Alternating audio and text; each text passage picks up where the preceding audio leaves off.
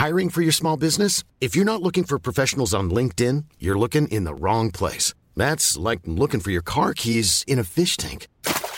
LinkedIn helps you hire professionals you can't find anywhere else, even those who aren't actively searching for a new job but might be open to the perfect role. In a given month, over 70% of LinkedIn users don't even visit other leading job sites. So start looking in the right place. With LinkedIn, you can hire professionals like a professional. Post your free job on linkedin.com/people today. Welcome to Syrupcast episode 12. This week we are going to talk about Apple, and Samsung. To my right, as always, Douglas Soltis. How are you, sir? I am ready to pod. And to my left, Jane McIntyre. How are you? I'm fine. How are you? Great. I say to my right and left, not proverbially, but literally, because this week we are coming to you from our new studio in downtown Toronto. It sounds more luxurious than it is. We are in an equi white room, but this is still our first podcast that we've done all together. So please hang in there. First, we're going to talk about Apple. We're going to start with the iPhones. 2 new iPhones, 6 and 6 Plus. This is the first time Apple's ever called one of their smartphones something other than a 5 or a 1 or a something with an S. That made no sense. So anyway, what do you guys think? It makes a little bit of sense. It's a new sub-brand. It's a sub-brand. It's not like a version distinction. It's like it's like iPad Air, kind of. Well, it's a mega brand. I don't think Plus has the same ring to it as iPad Air, though. I agree. I'm surprised. Remember when I ever made the MaxiPad jokes about the iPad? I feel like the Plus thing is like, I don't know, it gives me the same vibe where I'm just like, ugh. But what else could they have called it? Well, the fact that they even had to call it anything, and the way that they're saying that this is a bigger version of the perfect phone is, I think, indicative of their approach, where, they eventually made a larger phone, 2 larger phones, one slightly larger and one ridiculously larger, under duress and pressure from both consumers and, well, they wouldn't say the tech press, but... You think it was under duress? Maybe. I don't know. I think they... Apple doesn't do anything under duress. They could have kept on going with the 4-inch screen and sold 50 million iPhones a year. Well, if people were happy to buy them instead of, leading consumers to companies like Samsung that are offering devices and so. But there's premium competition in a higher size, and Apple has to be there. But their approach to it is one way of saying, this is the big version of the thing we're worried about. Why didn't they just call the Nintendo approach, which was like the XL? Because Plus implies it is somehow. It's better. Yeah, there is some small differences, but they're not huge differences. Oh, I mean, we'll get to that in a bit, but I do think the couple of major differences are significant enough to call it. Yeah. But I think those differences can be explained by saying, because it's bigger, we did this. Mm-hmm. Well, not this phone is better. Okay, so let's give a bit of background. I'm sure everybody knows already what these phones entail, but there are 2 4.7 and 5.5 inches. The 4.7 inch runs 1334 by 750 pixels, and that is 38% more than the iPhone 5 and 5S. And the larger device, the 5.5 inch iPhone 6 Plus, is a 1080p screen, which is smaller in density than was initially thought. It was going to be, if the math worked out the way that some pundits had expected, it was going to go up to like 32 or 2232 by 10, 12, like 1200 or something. So what actually is happening is that in order for designers to create apps, it is building they're building the apps in that generation, and then it's downsampling. And there's a great article that we'll point to in the show notes explaining how designers and developers are going to create apps for the larger phone. But just in terms of size, I mean, the size itself is what's going to majorly differentiate them, but there's also the higher resolution screen. There's the fact that the 8 megapixel camera on the Plus version has optical image stabilization, which is a first for an Apple device. And it also... battery life as well. Oh, yes, that's right. I was like, there's something else. And there's a larger battery, though we don't know how much larger physically. We just know that Apple says it's going to run for 2 more hours on a single charge. So those are not insignificant. Not insignificant, but also not a different device identity. Yeah, that's why it should just be XL, I think. Well, if Apple was bad at branding and wanted you to equate a phone with a T-shirt, then maybe. But they don't that's that's something that Sony would do. It's something an HTC no, it's would something do. Nintendo would do. When they did it, but Sony did do it, didn't they? They did the Xperia Z, they did. Yeah, a bunch of letters that don't mean anything. Yeah. Apple's. And now they're on the Xperia ZL3 Plus, and nobody knows what the hell they're talking about. The Windows Phone 8 1M by HTC. Right. No, I mean this is strange, but it's not so strange. So the Plus, it's slightly thicker. It's got, but ultimately both phones are the same. They run the same operating system. They have NFC for mobile payments. They have a new A8 processor with a new GPU. Which seems really sexy. It's going to be so it's built on a 20 nanometer process, which means that it's physically smaller, so it runs cooler. So battery life inherently is going to be better, even if the battery sizes were identical. Although the screen resolution is higher, so the backlight's going to be higher. But Apple says that the backlight is actually thinner, so it runs on less power. So all of these things add up once again to a very iterative update.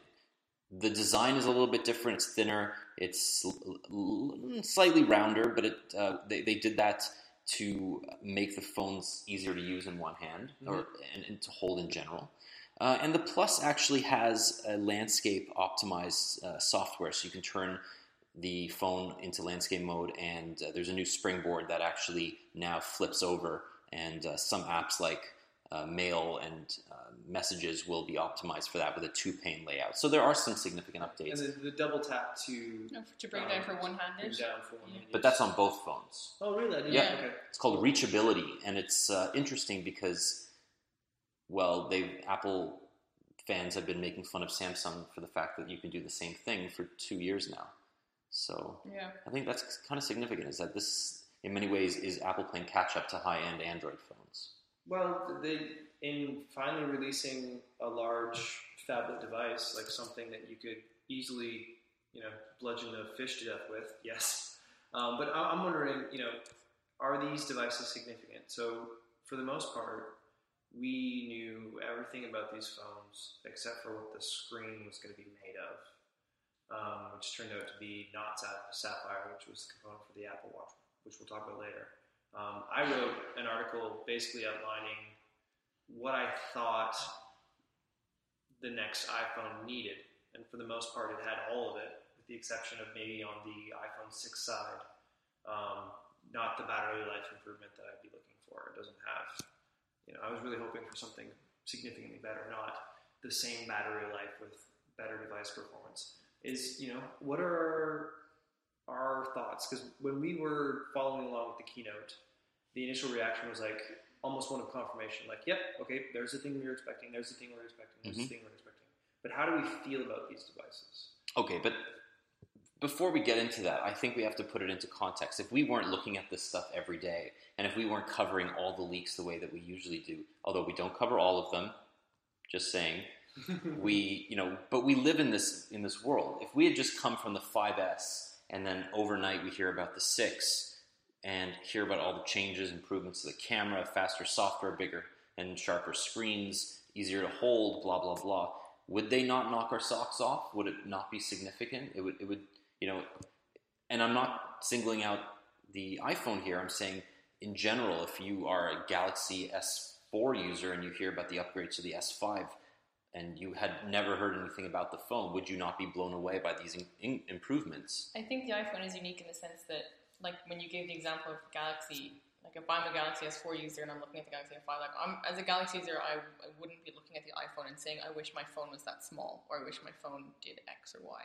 But like you said, this is Apple playing catch-up. So I feel like if I had an iPhone 5S, my biggest beef would be, I wish my phone was a bit bigger, or and seeing the 6, I would be like, hey, with the 6 Plus, I would be like, hey, it is, it's bigger, and it's got those things that would maybe make me want to switch away from Apple and go Android. But other than that, if I was all Apple all the time and I didn't want a bigger phone, I wouldn't switch. I would just be like, no, it's not worth it.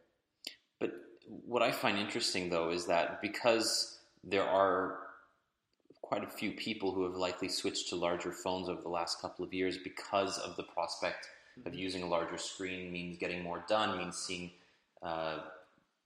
content larger and more content on the screen at once. They may now go back to Apple. So they're not Apple or Android loyalists. They're just people who want powerful phones that do more. They want a big, beautiful race. And many of them, I'm sure, miss the iOS ecosystem. They may have iTunes payments, they may have app installs, and they may be like, listen, I miss iOS. But I think once you miss iOS, I think once you make the jump between platforms together, it's really hard to go back. So I think one of them that miss it, they'll think back to the world of hurt there was a Switch, and they'll be like, is it worth it to go back? It depends. They have to really miss it. It hurts us more, I think, than most people, just because we're so locked in, very, very. I think it hurts us less because we know what's entailed in a Switch. Okay. Whereas someone who's less tech savvy will be like, what do you mean I can't do Switch? I can't have my apps. I can't. Where's my Google Drive? Yeah, Google Drive is on both. No, you know what I mean.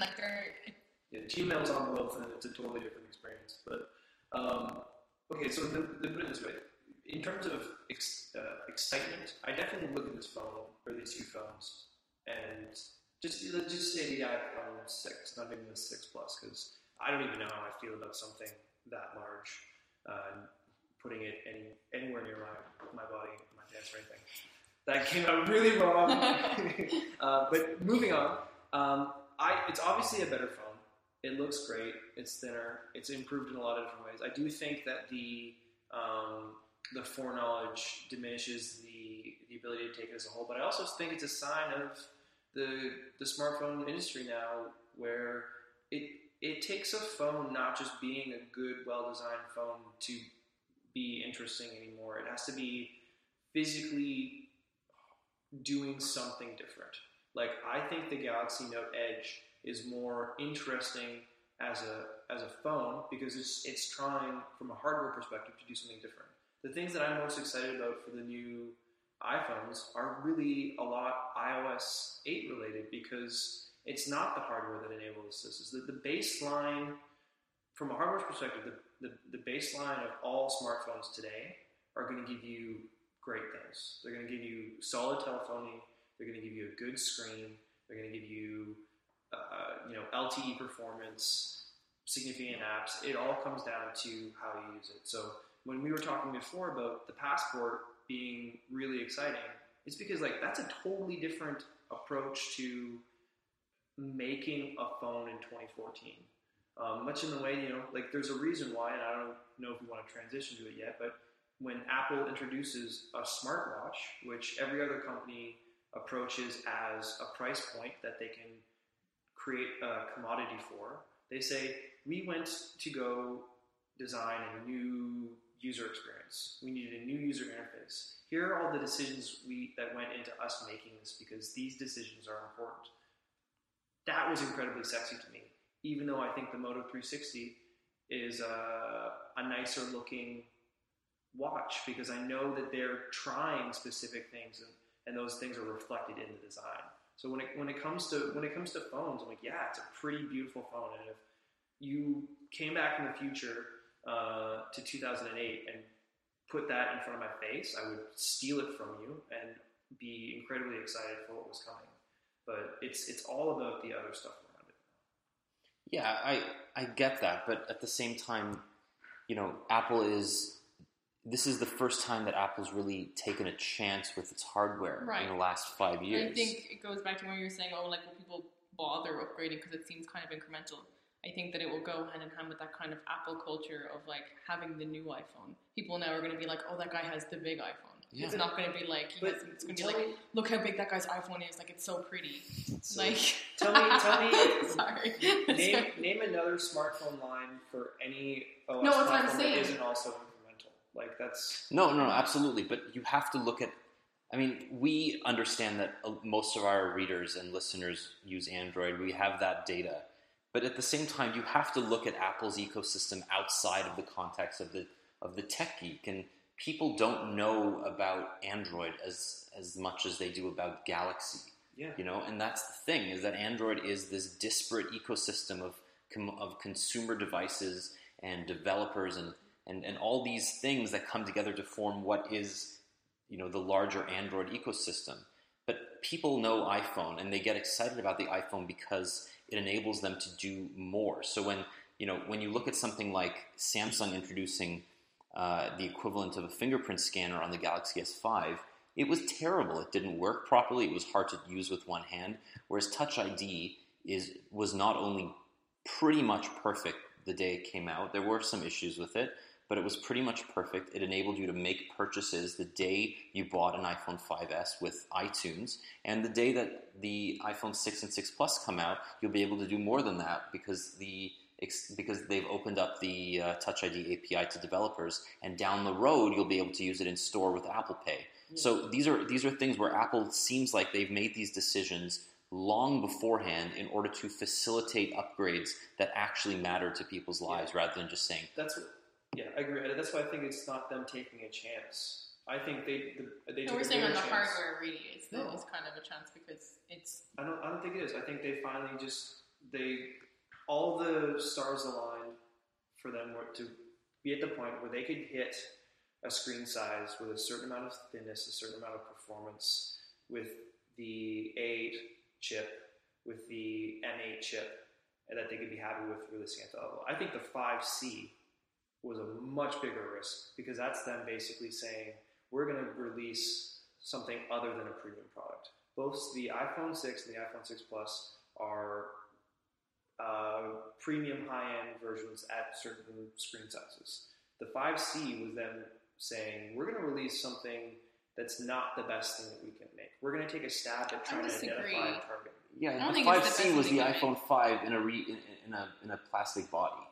Yeah. I mean, it was exactly the same phone. Yeah, but it was aimed at a different demographic. And I think that Apple made a phone. They made the best phone that they could for that demographic, which was people who want they made the best phone that they could at a price point rather than the best phone that they could make. No, it wasn't a price point. It was still the iPhone 5C even today at $459 outright is still a premium product. Yeah. I mean, the day that the iPhone 6 got announced, the iPhone 5C became the entry-level iPhone. The 5S is now the mid-range iPhone, and then the 6 and 6 Plus are the two flagships. Wasn't the 4S the entry-level when the iPhone 5C was announced still? Yes. So the 5C was the mid-range product. It was still marketed as something that you would have to pay money for on contract.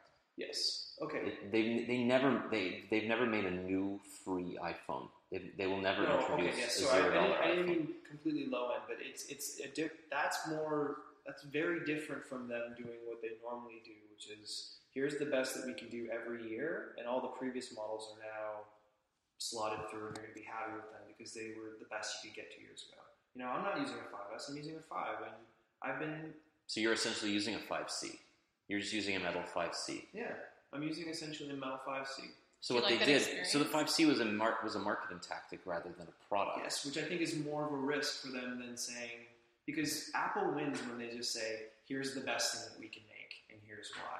Because, it's closer to the decisions that Samsung makes when they slap in or out two different things, change the color, give it a Neo X Outdoorsman's Edition, and try to sell through. That's much more different for Apple than them saying, hey, here's something at 2 resolutions. Or 2 screen sizes. They've already done this with the iPad extremely successfully. Mm-hmm.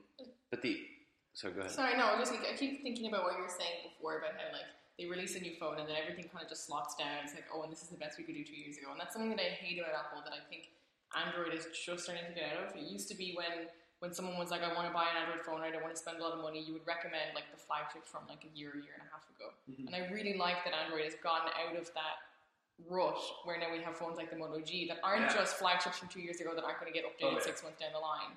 And I really hate that about Apple where they just people now are like, well, you can buy a 5S, and it's it's still an old device. But that's comparing one manufacturer versus a series of manufacturers. But that's the problem, is that iOS is all just one manufacturer, so that's the experience you get if you buy iPhone. Which the problem is the benefit too, but I think you're totally right. So when I was saying that the Note Edge is one of the more interesting, I'm very interested in everything Motorola is doing. I'm totally happy with them specifically targeting hardware for not the high end, doing that specifically. And I think that's just not what Apple's about. And being a high-end premium consumer electronics customer, I don't need that. I think it's great that Motorola exists, but that's again one of those problems where you're now comparing one company versus the field. Yeah, okay, but you have to distinguish the markets because Apple has a lot of trouble selling in markets that don't subsidize their products. Yeah. So they took a long time to get to China because China doesn't typically subsidize their phones. And you have to see, okay, well, Motorola is finding the biggest success for the Moto G in countries like India and Brazil because they don't subsidize products. So they're not willing to spend $800-900 on a phone. Yeah. The iPhone in Brazil is insanely expensive. The reason that Android has been so successful in Europe and South America is for that exact reason, because we, as North Americans, have grown used to buying phones on contract. So even you saying you're a high-end phone customer, you're only spending $300-400 at most on contract, probably far less than that. But a high-end Android phone is still only a couple $100 at most. But the high-end iPhone 6 Plus is going to be like $500 on contract. No, I get so Apple prices its phones high because they want their margins high, and that's why they're making money. Yeah, because they can actually make money because people will buy them. They know that carriers will spend that much money. The carriers aren't making money from the Apple hardware. That's why they keep pricing their phones high as well, because they know that people are going to buy it regardless of the cost. They used to have specific data plans solely for iPhone users. Correct, but that was because they didn't know how to sell. They needed to incentivize Android because Android wasn't as good at the time. Now they can say, okay, well, you can buy an iPhone or an Android on the same data plan, and we'll give you the same experience. Okay. But are we going to get into we should talk maybe about the pricing more specifically for these devices, because I think, this is where we're talking about, like, in North America, I think with the iPhone 6 Plus, now we're in a situation where, like, if you're looking for to buy an iPhone 6 Plus straight up, oh, it's absurd. It's equal to a MacBook Air. It's $800. It starts at $850 outright. That is balls. And that's ridiculous. But okay. So first of all, and I'm not trying to like defend Apple or justify anything, but you have to, and that's true, JB. I'm not. I'm actually talking about the fact that they eliminated the 32 gigabyte option here. Yeah. So people are going to get confused because they're going to say, what the hell am I spending $800-900 on a phone for? They realize that they actually bumped everybody's storage up by double. Except for people buying 16 gig. Except for people buying 16 gig, which is so bizarre. Why did they just gig and then just keep 32? Yes, get rid of the 16 gig. But storage is so cheap now.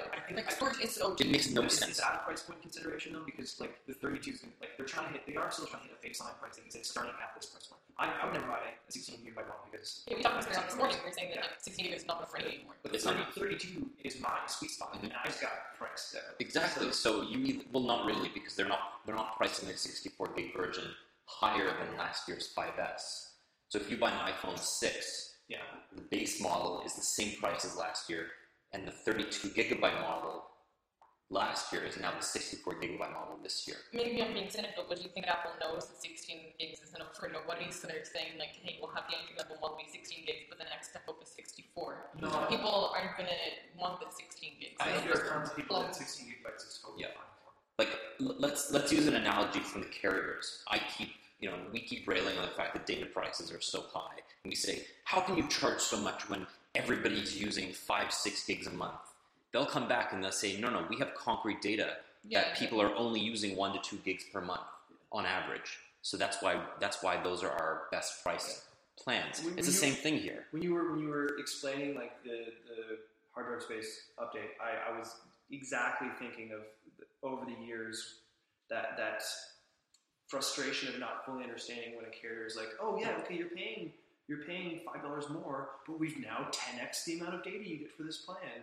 I think it's going to be a similar expectation problem, even if it's not technically a problem. But do we want to run through? Are we just going to want people to read them themselves, or do we want to go through the? Oh, we can break the bad news. So the iPhone 6 16 gig unlocked $749, 64 gigs $859, 128 gigs, which is new for the iPhone, $969. Then we have the 6 Plus, which starts at $859 for the 16 gig model. 64 gigabytes is $969, and the $1,000 mark has finally been broken with an iPhone at the iPhone 6 Plus 128 gigabyte model at $1,079. Those are all before tax. Ooh, yeah. mama. It might be really pertinent right now to note that the pricing has also changed for the 5C and the 5S for people who are unwilling to spend. Correct. So those prices are months of rent in Toronto to own a phone. Oh man, actually, that's a good month. I was like, where do you live? Yeah, seriously, I'm not paying that. That's actually not that much. Is that sadder for Toronto? Yeah, it's a little bit sad for both. The iPhone 5C is now being sold unlocked with an 8 gigabyte SKU, still in the same 5 colors for $469, and the 5S is now available in 16 and 32 gigabyte versions unlocked for $639 and $699. So I think I have 8 gigabytes worth of sex on my phone.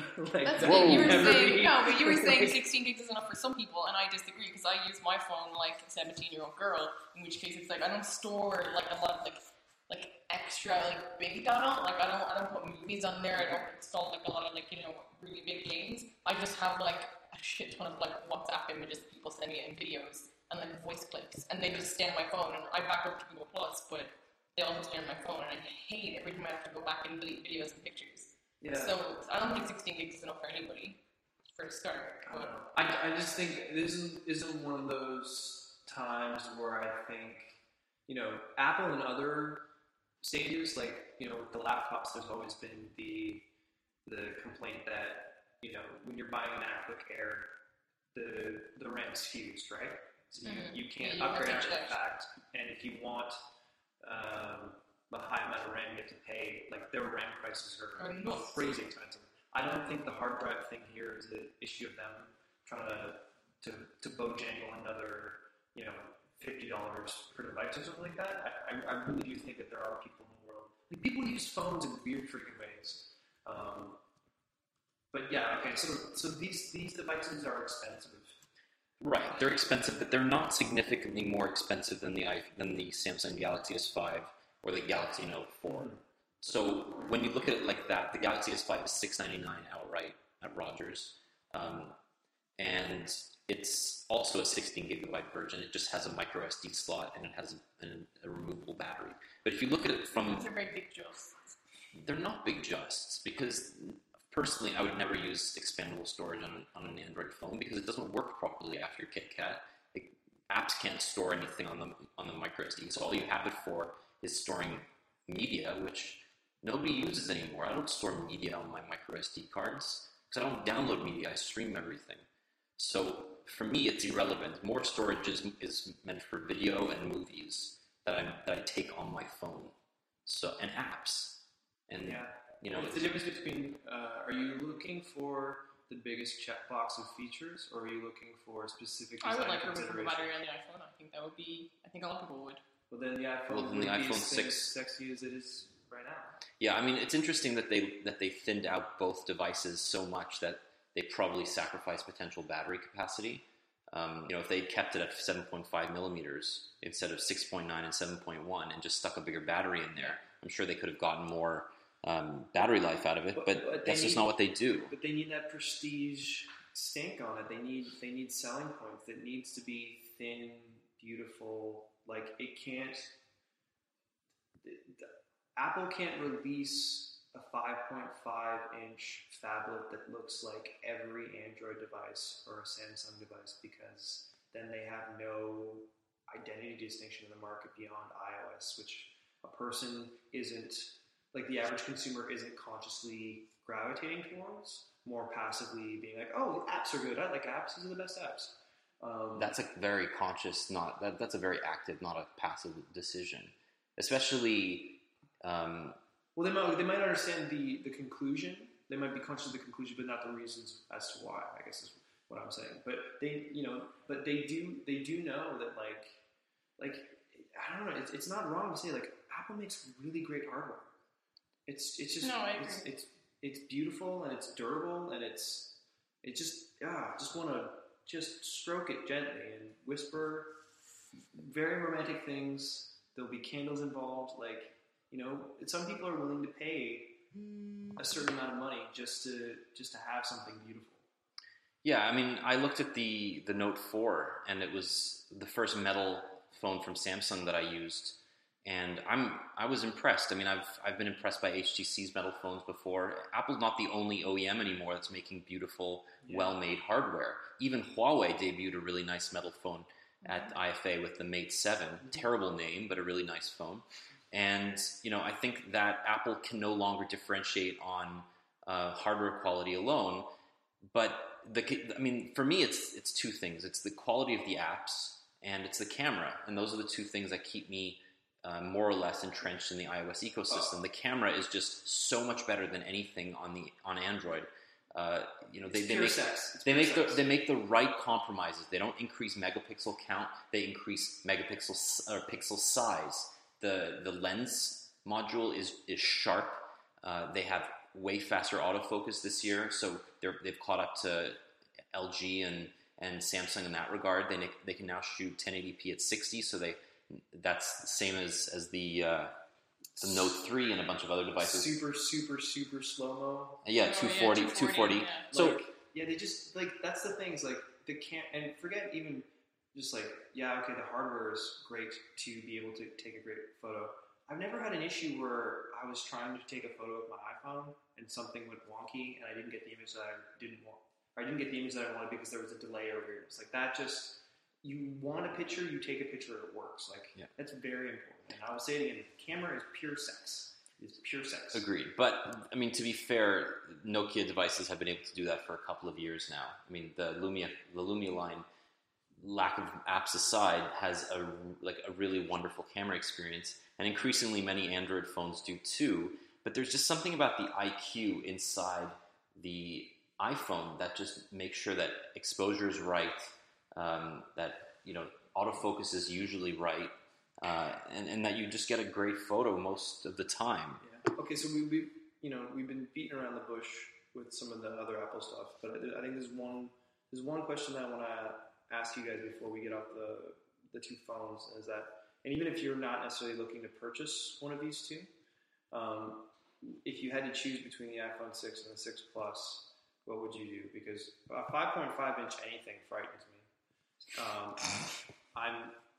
I'm saddened by the loss of optical image stabilization if I don't go with the 6 Plus.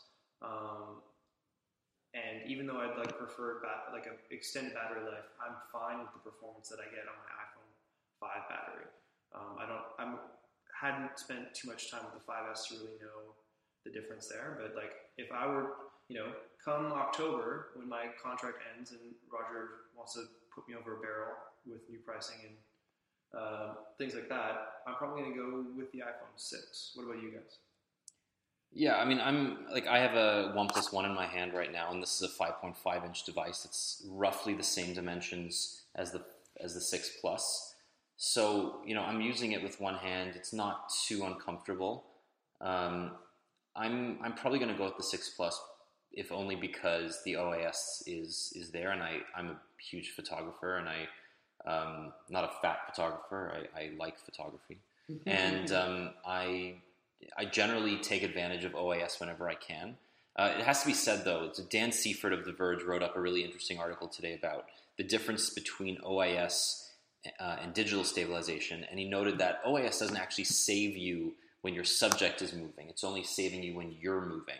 So if you're taking a photo of a dog in low light, it's not going to help because the dog's still going to be blurry. But if you're taking a photo of a building in low light, the building's not going anywhere. So it allows the shutter to stay open longer without blurring. Yeah. And that's really the significant upgrade there. So specifically in low light where there's situations where it has to stay open to just get the proper exposure. Right. So when you keep your shutter open longer, you don't have to crank up the ISO. And the ISO is the light sensitivity, which adds grain to the photo.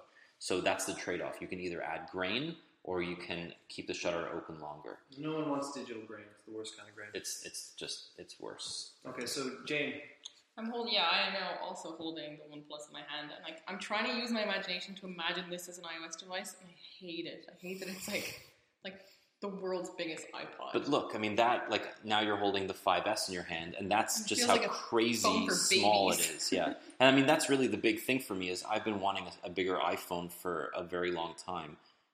Even though I understand that the 4-inch screen allows you to use it with one hand quite well. I'm Sandra, and I'm just the professional your small business was looking for. But you didn't hire me because you didn't use LinkedIn Jobs. LinkedIn has professionals you can't find anywhere else, including those who aren't actively looking for a new job, but might be open to the perfect role, like me. In a given month, over 70% of LinkedIn users don't visit other leading job sites. So if you're not looking on LinkedIn, you'll miss out on great candidates like Sandra. Start hiring professionals like a professional. Post your free job on linkedin.com/people today. Well, and I don't think that the reachability thing, the fact that they've added this double tap on your home button to lower the screen. While Daniel is talking, we're now holding our hands together, and it seems that we're perfectly hand matched, which is crazy. It's like a mirror. Yeah. It's creepy. Yeah. So, your hands. No. No. You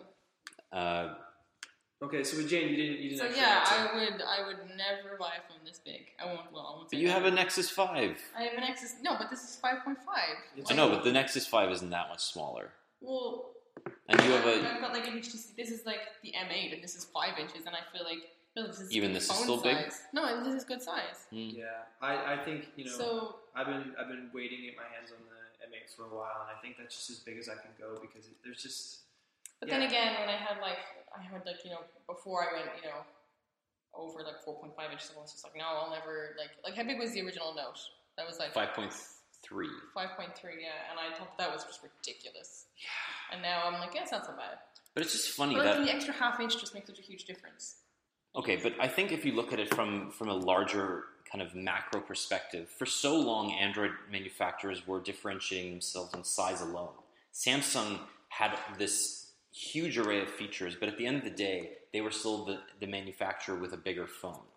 And now you have Apple overnight catching up to them. So Android manufacturers can no longer live off size alone. Yeah, there's no what do you do? Well, you still continue to sell a certain amount of phones. You put a lot of money into marketing. No, they're going to fucking beat both those stupid UIs again. That's what's going to happen. Well, no, because then we have Android... Then we have Android L, which is hopefully going to sort of eliminate some of the noise. Hopefully, Licorice, Lollipop.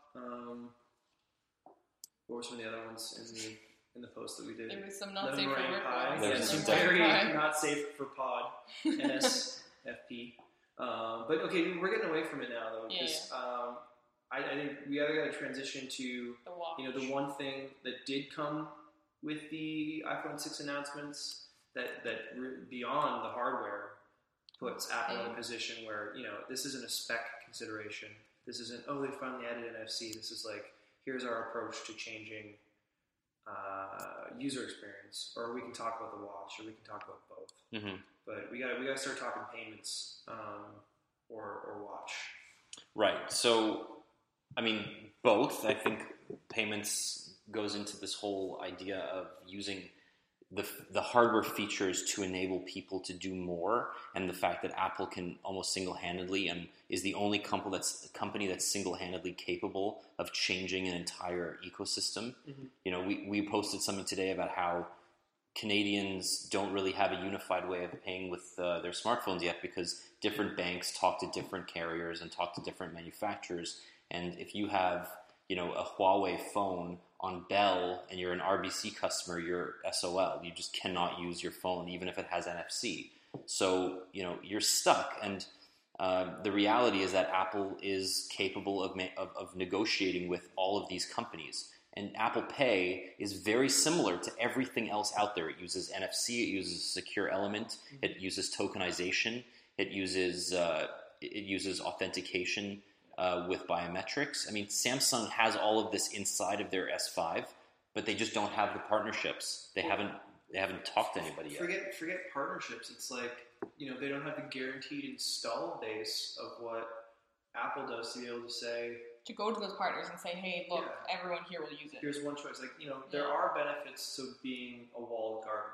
Yeah. And I understand the benefits of being, the quasi-open system. But, like a lot of things that Apple has done to change the game on either the music industry, portable media player, tablets, things like this, come from the fact that they're just trying to do one thing, trying to make it really simple and get everyone, or as many people as they can, on board. And I think more than anything, just having, even if Apple Pay is like not as good as any other solution. Like, if all the things that it can do, for example, I thought it was really interesting that not only were they showing the point of sale payments, but the in-app Pay with Apple Pay, which is like a direct PayPal competitor.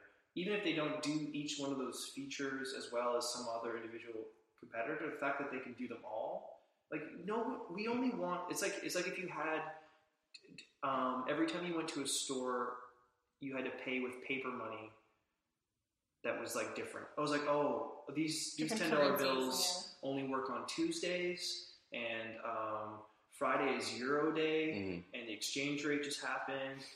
But if I pay with this quarter and a voucher, I'll get 10% off. Like, people just want the most simplistic, secure. It's the same logic that goes behind having department stores. Like, back in the day, people used to have to go to 10 different stores to buy all of their stuff. Like, it was like all the different stores. But now it's like, it's too bad the department store doesn't sell X brand, but at least I know if I go to the department store, I can get every single item on my list, even if it might not be the most... Yeah. Like, even if it might not be the top choice that I would buy, it would still be at least you could buy everything. Yeah. So it's Walmart, there. Essentially. Yeah, it is. Or Amazon. Other thing is Amazon, that people have stopped being like, they've just started asking for like Apple to come in. Like, the comments on this post that we did like an awesome chart on mobile payments, and people are just despairing. They're just like, this is awful. Like, this is why it's never going to work. And they're like, someone like Apple just needs to come in and just fix it. Yes. And like several people, and like we have a very varied reader base, but people are like, Apple just needs to come in and just fix this. Yeah, but they would do it, and we'll talk about the Apple Watch in a second, but they'll do it only to benefit their own hardware customers. They're not doing this to benefit the mobile payment ecosystem. They don't want Android users to be able to take advantage of Apple Pay, because if they did, they would release an Apple Pay API and make it free for everybody to use. No, well, their idea of the greater good is buying Apple. Exactly. Apple is the communist greater good. That's fine. But then, I would say more of a Spartan thing than a communist redistribution of wealth.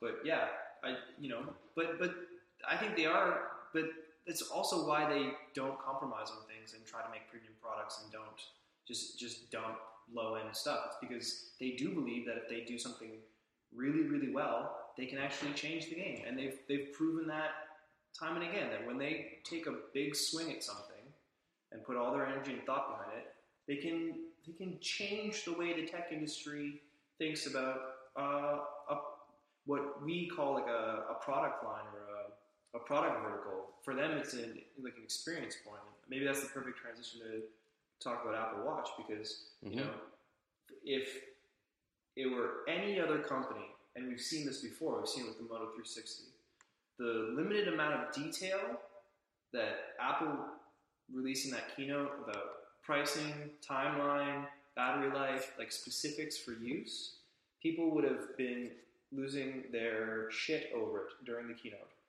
But instead, Apple spent so much time focusing on their approach to building and creating something that people would want, and the design considerations in each, like the Johnny Ive, like cool jazz voice talking to you about like sharing heartbeats and emotional connections and things like that. Like that's not entirely BS. Like, that's how they're approaching designing a product, and that's more than anything got me interested in the Apple Watch, even if I could never afford it on a tech breaker seller. Yeah, so let's talk about the fundamentals. So we don't know a whole lot right now, but we do know that the base model will be $349 US. There'll be 3 different models. So the Watch, just called the Watch, and the Watch Sport, and the Watch Edition, which is an 18-karat gold version that's probably going to sell for like $2,000. Yeah. There'll be 6 straps for each edition, so 18 straps overall. 2 sizes of Watch. In 2 sizes. So this is a very interesting product, because unlike the iPhone, which up until now you can basically buy one new model per year, or the iPad, 2 new models per year. This will allow you to customize it to any number of degrees. And in addition to customized watch faces, which you'll be able to download from the App Store, you have a watch that will suit pretty much everybody. Hopefully, I mean, Apple, just by coming out with 2 sizes, is eliminating the criticism that most Android Wear watches are way too big for women's wrists. And you have a situation here where they're going for fashion and function before technology. Well, typically, there's the most personal piece of hardware that they've ever built. Which makes no sense to me because the iPhone stores all of your shit, but still. But also, just like, you don't have to wear your phone on you as an identification or representation of you. A wearable, a watch, is an element of fashion or identity in addition to being a functional thing. So I get the personal aspect of if I lost my phone, I would lose all of my cloud your brain your cloud existence, but you also don't hold it up and show it off to people in a way. Yeah, but I think you're almost wrong to say that it fixes the problem of the fact that, see, I'm just never going to like a smartwatch. No, but it's good. It's the right direction to say, look, we've got a whole bunch of straps, we've got 2 different sizes of actual watch. But the problem is that if you don't like the look of that actual watch module, it doesn't matter. The straps don't matter, like the different colors, like the 2 different sizes, like none of it matters because you're like, well, I don't like the look of that rounded square that looks kind of like... I'm sorry, it's a squircle. A squircle? Thank you.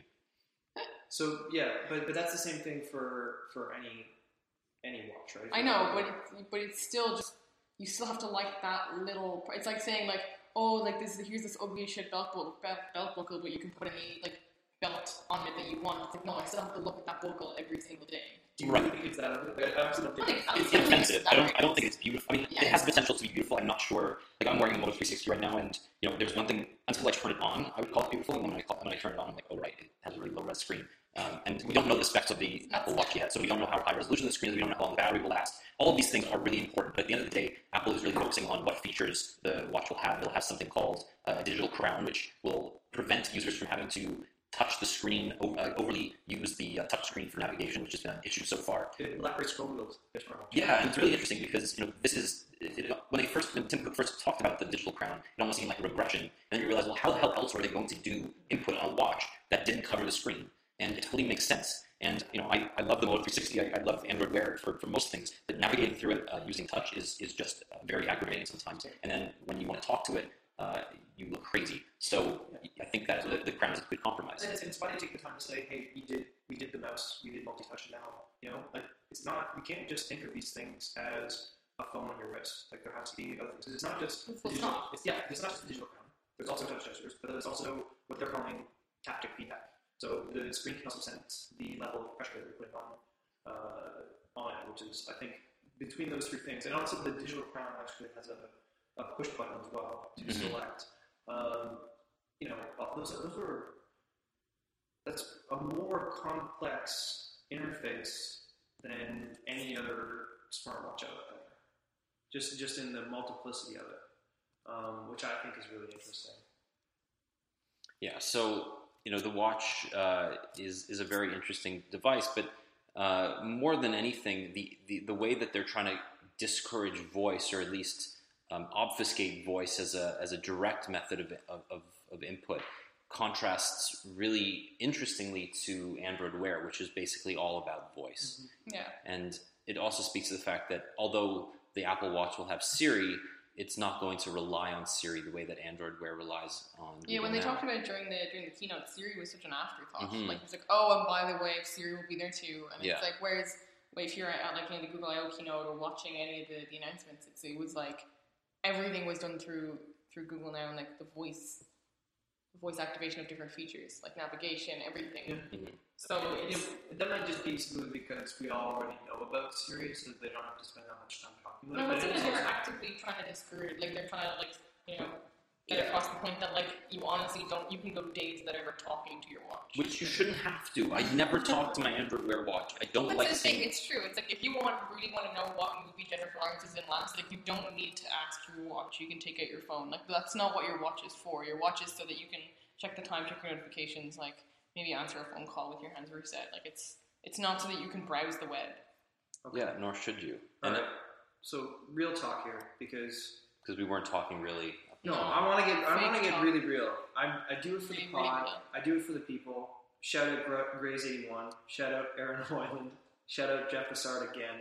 I'm doing this for you guys because watching that keynote, I was so happy to see, and Apple, like Tim Cook, was so proud of what they were showing and seemed so triumphant.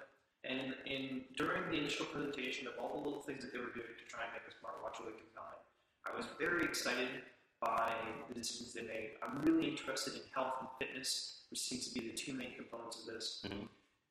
By the end of the day, especially when taking into consideration the price, I still didn't know if I needed a smartwatch in any freeway. And I know that it's a similar situation we were talking about trust before, where Apple released a tablet that was essentially a giant phone. It was an aspect ratio, and no one knew. They didn't know yet what a tablet could do because it takes the app developers and the ecosystem and the components to make that screen ratio, that portability viable. I know this is really early days in wearable category, smartwatch OS, all that as well. This is someone's playing with it. I still can't conceive of, unless the biometrics, unless what Apple's doing to become a remote control for your life with all the kits is so compelling and helpful. Like if Siri takes over my personal health and fitness and well-being, I'm on board. But if it's really just like sending my heartbeat to people and it's not though. Like the way to like have the fitness and like health apps can help you. Like that can remind you to do certain things. Like hey, look, you actually have walked nowhere today. Like it's like from the fridge to your bedroom. Like so, like can remind you like get off your ass and like go somewhere. And that's useful for a lot of people. It can give you like goals and based on your past workouts. Like I don't know. Like I think it's unfair to say that it's just like No, I'm not saying your heartbeat. And and the fact that they I think it's really smart that they made the distinction between health and fitness. That there's an app for people who just want to be more active and maybe need help and constant reminders, and a little. And yeah, it's one of the things that I like is that it's truly one of the first apps that it just focuses on people being healthy, not people being sporty or active or like fit. It's just like this is the amount you need to move to function as a person like properly. Yeah, one of the examples was like, hey, I'm going to set a goal of making sure that I stand up for a minute every hour because that really increases blood flow circulation. Yeah. A lot of people on Twitter were saying that well, this is like just going to the gym. People that buy gym memberships and then don't go are never going to go. And people that do will because they have some if my watch is vibrating, like if it just started vibrating when it was time for me to stand up and didn't stop until I stood up, I would stand up. I'll do whatever. I will do what my watch tells me to do. My notification tells me to do. That's why they exist. But well, that's interesting because I mean that's really how like the Jawbone up and the Fitbit really got started. Is that when I had a Jawbone before it broke because it was terribly made. Shout out Jawbroke. So, before I had it, it broke, I had it buzz me every half an hour to remind me to get up, and that was one of the more subtle, cool features that it had. But it was also, just counting your steps or just doing one or two of these things is not enough data to really help you. But the Apple Watch, it has a barometer, it has a bunch of others. It has a really good heart rate monitor. It has an IR sensor. So it has all of these things that work together that none of these... so all of the current available fitness trackers have one or two of these hardware features. All of the current fitness trackers in one device. Right, and it also has developer interest. Yeah, like Nike took a look at Nike, their brand, everything they are is health and fitness. And they took one look at this, and probably because they had a partnership with Apple, I don't know if they got the heads up, they were smart to see that it was not worth their time to compete. Absolutely. I mean, there's no chance that they got out of the hardware game 2 months ago without knowing what was coming from Apple. Yeah. And so, I know you're doing a pretty amazing tech with our work guy, Tom and Rick, so maybe this is a question you guys are going to have, but I want to throw this out there. What does a company like Pebble do? What do we have? We have Android Wear on one side, which is like the field, is Atoms, is the Athenian Coalition, and then you have Sparta on the other side. And anyone who's going to try and go it alone will have neither the mass, the developer support, probably the money to just how does it? What do they do? The sad thing is Pebble was promising for so long, and now within the space of about 3 months, it's just everyone's gone from Pebble's pretty cool to being Pebble's cool. Well, it's interesting. OS2 Warp was pretty cool for 6 months too. If you ever read the history of OS2 on Ars Technica, it's an amazing article, by the way. But I was thinking about that earlier. Is Pebble fucked because they're focusing on different things? They're focusing on making a smartwatch that lasts for a week, that is readable in the sun, that doesn't do too much. It has some very specific partnerships with app developers. Everything on Pebble is very simple, it's very small, it's a lot more comfortable to wear than any Android Wear device I've used. So I'm going to wait until the Apple Watch comes out and I'll make the right comparison. But I think there is a market for a simple, cheaper smartwatch from Pebble. And the cheaper is the keyword, because how much is Pebble Steel? 250, but the next generation, I mean, this is still the same hardware that was announced in April of 2012, right? So the second generation Pebble has to be on its way, and they're not going to make a dire mistake of not significantly updating it and still keeping, the 5-day battery life. I think they have something good there. Speed belt. It's tough being between these giants. We've touched on like so many times on Twitter and the podcast and even at Post Rush that like Android Wear doesn't really give that great experience. It gives you like a smartwatch, but the experience is kind of shit. So it's just Android. It's just especially like what we talked about yesterday, or what we talked about with the Apple Watch and how it does so much in one device. And the problem is, I guess Google has to build kind of a baseline for the software, and they don't allow any customizations. So basically, the experience you get is like the vanilla Google experience, which at this point is crap. Although, some news that we have, I think last week, indicates that Android Wear will get music playback and GPS support for most watch faces. Mm-hmm. Yeah, and I think that's stupid. It's just straight off. They've been talking about watch faces since like July. Yeah, and they're promising before the end of the year we can have it. Well, they're gonna announce it when they announce the new Nexus. I have no doubt because that. Well, they have to because that what's the watch that's coming in October? The Zen watch. Except the Zen watch, like Asus bragged with the fact that you can take it. It's got GPS support. Like you can take it with you for when you can leave your phone at home, and that's due out in October. So it has to. And the Smartwatch 3 by Sony. Yeah, sorry, that was the one that was. Yeah, the Smartwatch 3 by Sony is GPS support. So they said it's coming early October. So they have to have that update ready in the next 4 weeks. Yeah. I think Android Wear is pretty. I'm not going to say useless, but it's pretty limited in what it can do today. Yeah. But I think it also, but the fact that it uses Google Now as a platform backend means that anything that Google adds to Now, which it does server side, it will just do automatically because it's always talking to your phone. So I think that's really where the potential lies. I just don't think that you want to use Google Now with your voice. Google Now is really good at sending you little pieces of information when you need them. Okay. And so, that's the thing that maybe it's less about, because I think the one thing that really Google has over Apple on a services level is that it's just so smart about giving you information when you need it, right? When it thinks that you need it, and Apple's just not even trying to do that. So. Maybe Android Wear evolves, and Android started very feature low. So Google has the resources and the time. Android Wear's not going anywhere. It could become, parity wise. Yeah, something. No, it will. No, and I know that it will improve over time. I'm just saying the initial experience. I don't see the experience in I don't know when the Apple Watch is going to launch. They said early 2015, so I'm assuming first quarter. So let's say it comes out March. I don't see Android Wear being so significantly better that it could stand up, if I was standing with my friend and wearing Android Wear, because I won't have an Apple Watch because I won't have an iPhone. So I can't see myself standing next to a friend who has an Apple Watch and being mine is as good as yours. Yeah. Well, we don't know because we haven't seen it or used it, and I think that's, I'm based on features alone. No, I agree with you completely, but at the same time, they're not using iOS as a software platform on the Apple Watch the same way that Android is used for the platform on Android Wear. They're going to have to create entirely new apps for the watch, or at least alter the iOS apps to give what's it called, expanded notifications. Mm-hmm. But more than anything, I think that this is very much a 1.0 product from Apple, and they're pricing it high because they don't know how many people are going to buy one. They don't. I think they're going to wait until the second generation to really make this great, the way that the iPad was not great until the iPad 2, and the iPhone wasn't great until the iPhone 3G.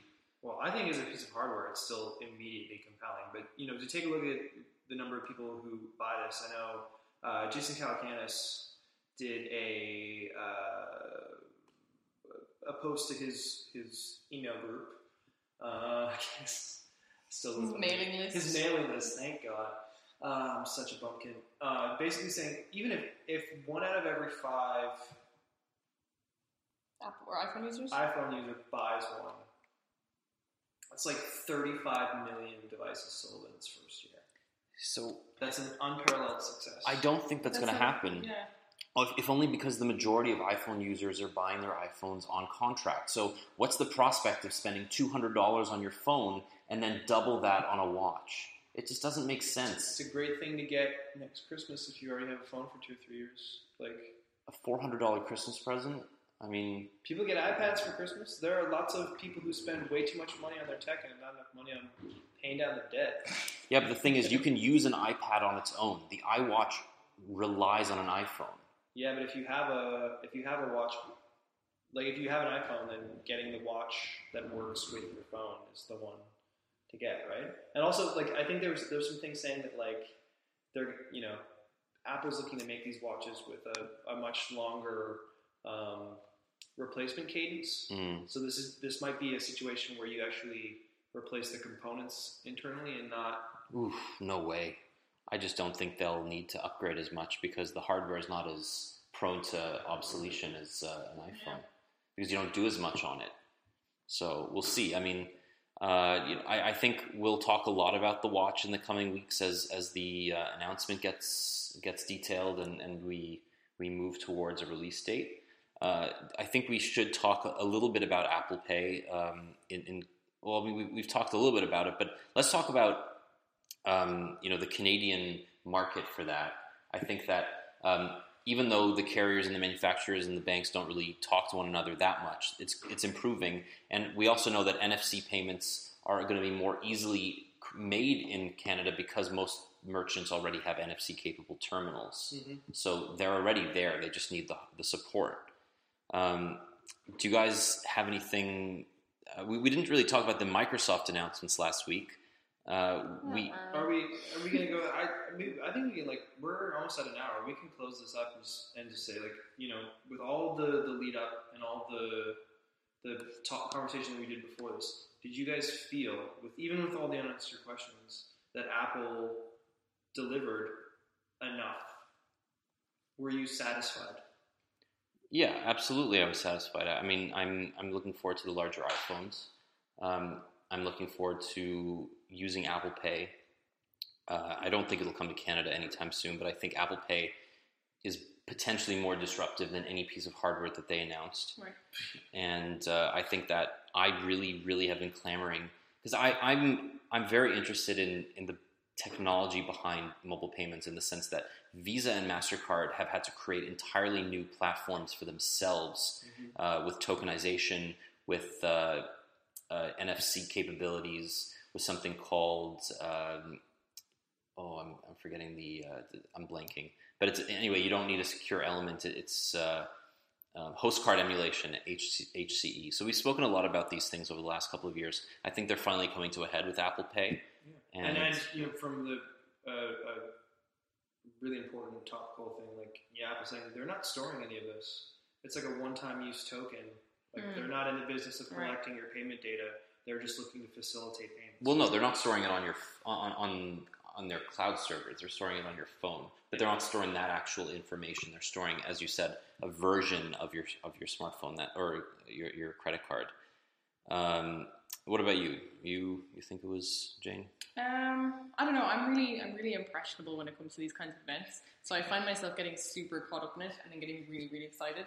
And then once, like, my inner hysteria dies down and I look at what they've just given me, I kind of get hypercritical and I kind of go, like, so, like, the biggest boner moment for me was, like, the different sizes of the watches and the fact that they're trying to appeal to more people. But, like, payments, I think, was super exciting. I was really bummed they didn't talk more about iOS 8.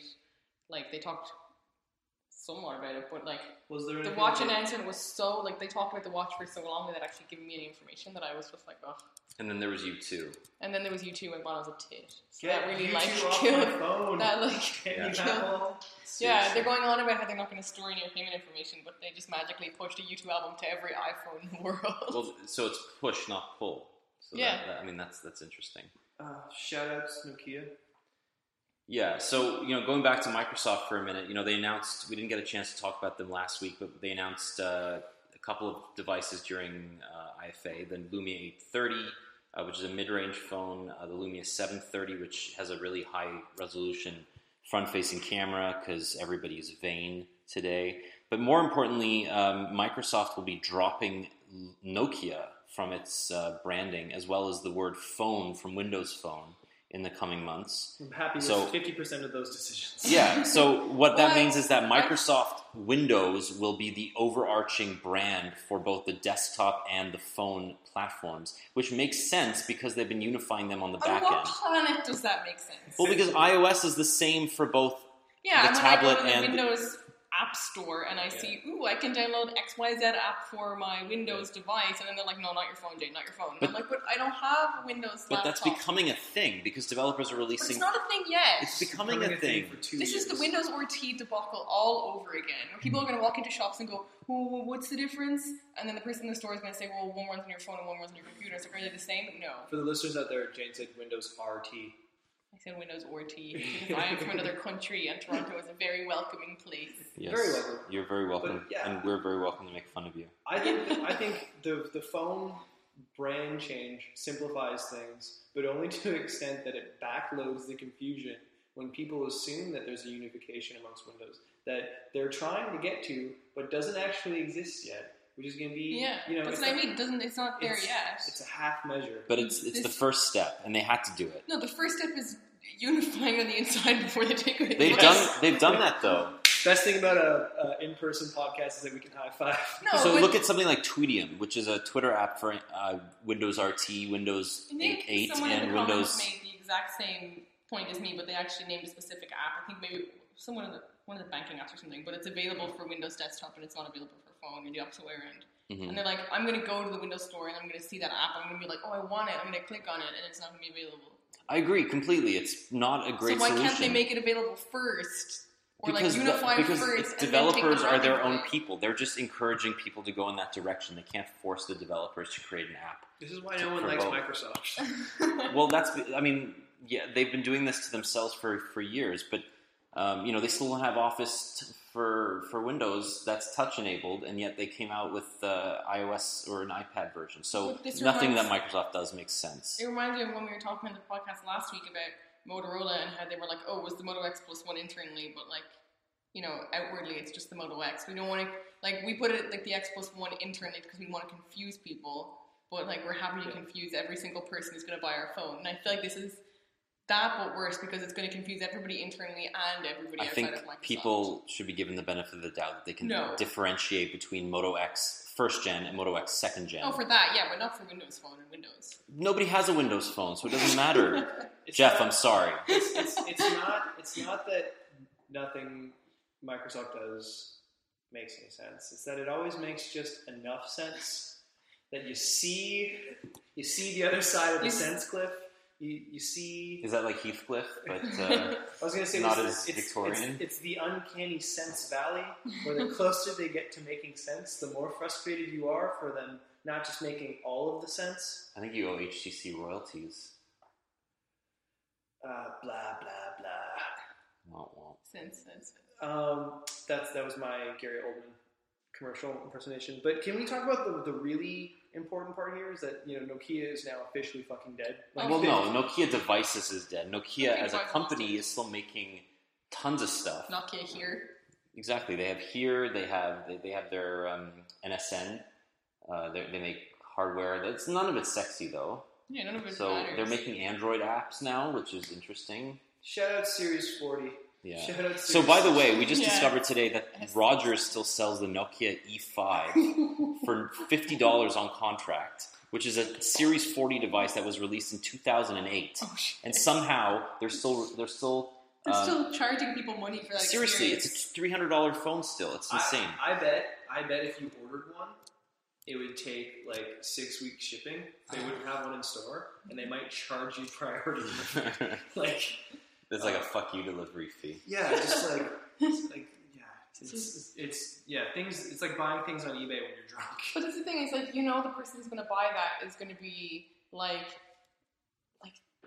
Tony Honan. this 68-year-old woman who like orders it online just after she gets her computer, and then was like, oh, it's going to take 6 weeks for my phone to get there, and then And every forget about person it. under the age of like 58 who comes to her house is going to be like, why did you get It's that? the last phone that she had, because for 2 decades, the idea of a cell phone was like Nokia was Kleenex phones. Yeah. And now it's gone. So like Nokia still exists as a company, but See, that's the difference. Nokia phones are dead, and it's the saddest thing. That's It's not that sad. It's not that sad. The reason when you're saying, okay, you're dropping Nokia, you're dropping phone, and you're like, why do you have that? Like, you just want to keep Nokia around because you care. Like, it does nothing for Microsoft. That's not what it is. No, I'm just saying, you're like, oh, I disagree with that. It's like, why? It makes sense for them. Like, me from Microsoft doing this, it makes sense for them to acquire a company and then say, this belongs to us now. It's like completely reasonable. That's a lot of money. That was an expensive potato. They spent a lot of money to get all those people and to destroy the brand with local recognition. Destroy your brand, then destroy that brand themselves. That brand was dead. That brand was